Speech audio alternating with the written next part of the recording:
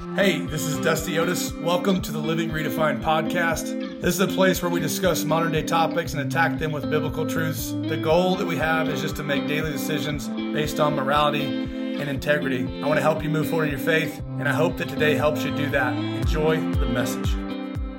Well, hey, what's up, podcast listeners? Welcome back to Do For One. We're in week 4 of a series that we started just to explain, kind of dive and go a little bit deeper about why we do for one. And really the whole challenge is do for one person what you wish you could do for everyone.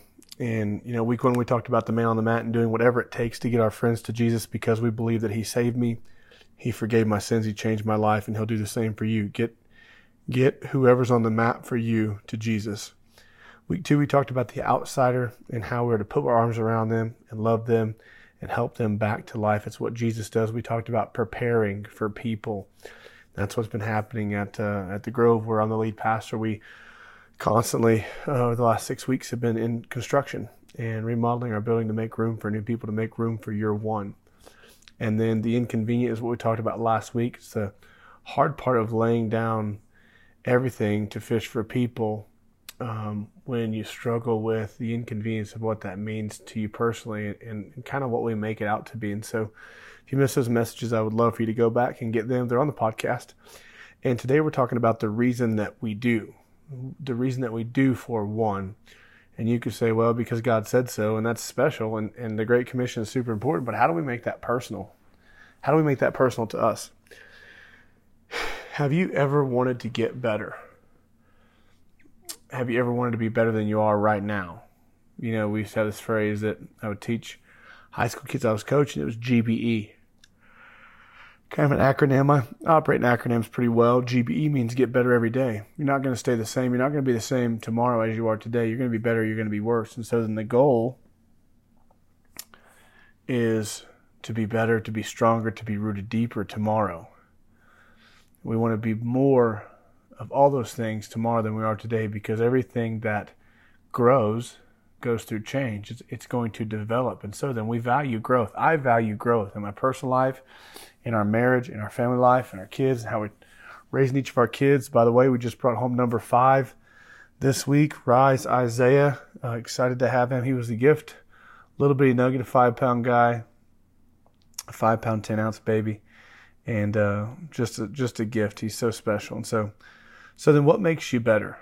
What makes you better when you go to identify this? So, well, I guess education, or my master's degree, my doctorate, I went to a trade school, or I went to this university, right? Some of us would just say, well, Google makes me better, man. I'd love to get on Google, and if I don't know it, I'll figure it out and I'll let you know. And so I think what's funny about the generations that are coming up behind us is they're so afraid to be wrong, and they want you to think or know that they're right. And so they'll tell you or pretend to know long enough to look it up and then come back and kind of kill you with Google facts. And so then the real reason you get better is because you want to, right? You have to want to get better first. And then after you want to get better, you figure out how to get better. And the people with wisdom realize that you don't get better with Google. It's not something that you find on the internet. And what makes you better is really people. It's people. It's iron sharpening iron. It's community. It's being around like-minded people, right? The problem is what ruins better is also people. It's a struggle. And the difference is wanting better for yourself instead of being okay with not. It really comes down to the difference between living on offense and living on defense. When you live on offense, you have the ball and you're driving down the field. When you live on defense, you're chasing a lot of ghosts and a lot of what ifs, and well, they could do this and they could do that. And so you're trying to create and run the perfect play to stop whatever's coming at you, and it just doesn't work that way. Proverbs 27:17 says, iron sharpens iron, so one man sharpens another. I love the amplified version of this scripture. It says, as iron sharpens iron, so one man sharpens and influences another through discussion. So then we all know that bad company corrupts good character. So it's who you choose to sharpen yourself with that really makes a difference in better, right? And so then at the start of this series, we identified 3 people that we knew were close to us but far from God. And if you haven't done that yet, you can do that now. It's super simple. Identify them. Begin to pray for them. You have a week. Invite them. And attend a church in your neighborhood. If you don't know where to do that at, just email me, dusty@dustyotis.com. I'll help you find a church where you live. And if you live here in Fort Collins, I would love to have you attend the Grove, which is just south on 287. And so which of the people that you identified needs you? They need your character. They need your relationship. They need something you have to be better. The other issue is this. There's relationship there. I know there is. It's, you're not going to identify public or perfect strangers. And so then why would you pour into them? Why would you pour into them? Man, there's a reason they're on your heart, right? And you're going to pour into them because Jesus wants to pour into them. You're going to love them because Jesus wants to love them, right? Why? Because Jesus loved you. Jesus poured into you. It's really the golden rule, right? Treat others as you want to be treated. Matthew 22:37-39 says it best. Love God with everything you have and love your neighbor as yourself. So we're going to love others. There's a quote in talking about people. It says this: if you want 1 year of profit, grow a garden. If you want 10 years of wealth, grow trees. If you want 100 years of riches, grow people. And that's the Great Commission. It's making disciples. That's the cause of the church. We want to see growth. We value growth in people. Another one of my favorite quotes says, if you want to go fast, go alone. But if you want to go far, go with people. This is the first church. They were devoted to teaching and fellowship. They were like family. There was unity. Now, little quick hit, let's bump outside. 59% of our country is done with church. 65% of the city that which we live in is done with church. And that's because church, in my opinion, has become what it was not intended to be. It should be a community of faith, a body of believers that are living in relationship with God and each other, all becoming better followers of Jesus. What does it say? Growing in relationship with God and with people. That creates community, especially when it's rooted in honor, honesty, and hospitality, right? We're going to respect everyone. We're going to be honest. Nobody's perfect, right? And we're going to show biblical hospitality, which is just hidden love. We're just going to love everyone. We're going to love everyone always. And so the church is not about width. It's not really about how much we do. It's about depth. It's about how much we develop personally. How much does each person develop personally? It's what's in the Bible that needs to be in your heart so you can live in a real relationship with God. It's living out the truth. And I want to look at Acts 2:42, 44, and 47 real quick. This is the day of Pentecost. And one of the disciples, this is one of Jesus' greatest followers, Peter, he's preaching a sermon. And that sermon talks about the fellowship of the church. And what happens in fellowship is we get better. Iron sharpens iron. We get better. And so Peter tells us the first church was an authentic group of people who wanted to learn every day. And so then we must take that posture. I'm just going to hit these three scriptures real quick, and then we're going to wrap up with 1 John. And so Acts 2:42, 44, and 47 say this: and they devoted themselves to the apostles' teaching, to the fellowship, to the breaking of bread, and to prayers. Now all believers were together. They were together. They had all things in common. And verse 47 says they were praising God, having favor with all people. They're having favor with all people. And every day the Lord added to them those who were being saved.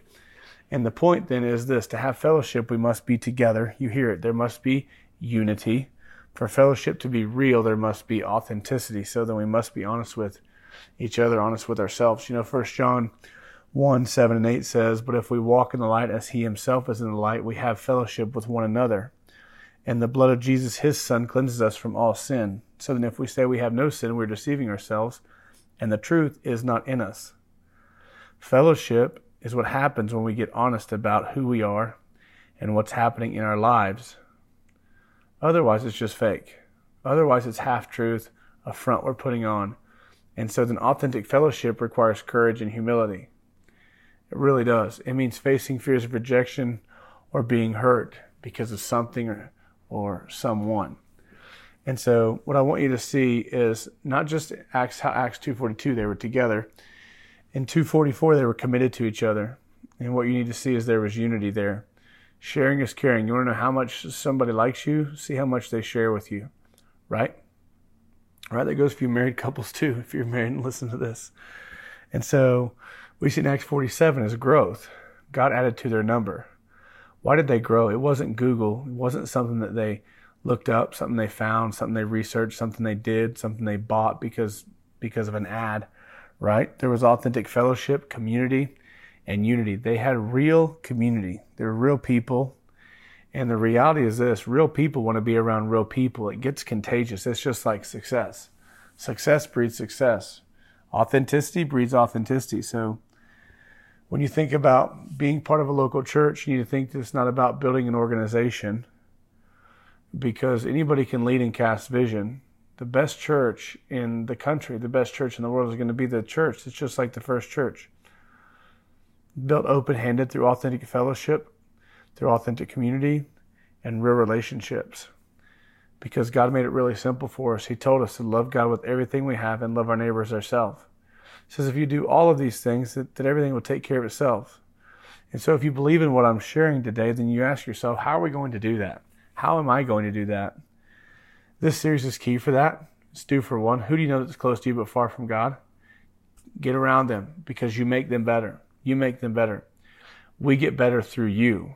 And when you get better, we get better. When you get better, we get better. When I get better as a husband, as a dad, my house gets better. And so when you get better, we get better. When you win, we win, because we are together, because we're unified. And so here's how we do it. When you think of the church, you need to think of the church as an automobile. And you can pick the make, model, car, color, all that. But the reality is the motor of the car, the motor of the church is really the people. And the church can only go where the people take it. A car with no motor is not worth very much. I don't care how good it looks or how many times you polish it, you wax it. It's still just a shell, right? So how do we fix our motor? How do we hit on all cylinders as a body of believers? There must be unity. We have to have unity to have community. And to have community, we must have relationship. And that means relationship with God and relationship with people. And that means we rally together in the name of Jesus. So then we have to create community. And there has to be unity around what we do. And so what you see in Acts 2:42 is it proves and promises that authentic fellowship leads to friendship, which builds relationships, which creates community. And when all of that is centered in and around our relationship with God, the gates of hell will not prevail, is what God says. And so then, as we close, I just want to say this. The people that you know who are on the mat for you, the people who are outsiders, the people who are causing an inconvenience for you when it comes to bringing them to church, think about them for just a second. What would it mean? And we'll never know this side of heaven, by the way, but what will it mean if that person finds God, accepts Jesus? What would it do? What would it do? Do you understand the significance that you hold and why God wants you? And they don't need to know everything that you know. You just need to be an example. You just need to be an example. What you need to see is we have and can have multiple agendas when it comes to the church, but the reality is our heart should always be to do for others what we wish we could do for everyone. Do for one what you would like to have done to you, right? It's the golden rule that's rooted in Matthew 22:37. Love God with everything you have and love people. And the unity that's around doing for one is what makes the impact. That's what makes the impact, is we all believe in doing for one. And we believe that if we do for one and that person does for one, then what happens is lives are changed, sins are forgiven, and Jesus does what only Jesus can do. Who do you know that's close to you but far from God? Help them get better by bringing them to Jesus next Sunday, wherever you live, wherever you listen from. And if you need Jesus, I'm going to invite you to email me, dusty@dustyotis.com. I would love to pray with you and answer any questions, maybe have a conversation, help you take your next steps in your faith. I sure appreciate you being here today. I hope you're looking forward to Easter. I hope you're anticipating something. I hope that you're expecting God to do something. Just know that He's not going to do it without you. He needs your support. He needs your help. He needs your hands. He needs your feet. He needs your voice. Go this week and be a light. Be salt and be light in your community, to the people you've identified, to the people you've been praying for, to the people you've invested in. And let's see God do something real special on Easter, because we're a part of bringing them closer to Him. I appreciate you being here, listening. As always, if you need anything, please let me know. Have a great week. Thank you so much for joining me today. A huge thanks to those of you who support our ministry. You make what we get to do in Michigan, Oklahoma, Texas, and Colorado possible with those weekly outreaches to our hospital heroes and public servicemen and women. It's a big deal to get to do that and to support the people who are caring for our communities. And so go ahead and click the link in the description to become a partner, or you can visit liveredefined.com and click the giving link. If you enjoyed the podcast, please take a minute to like and subscribe or share it with a friend. Thanks again for being here today. God bless you.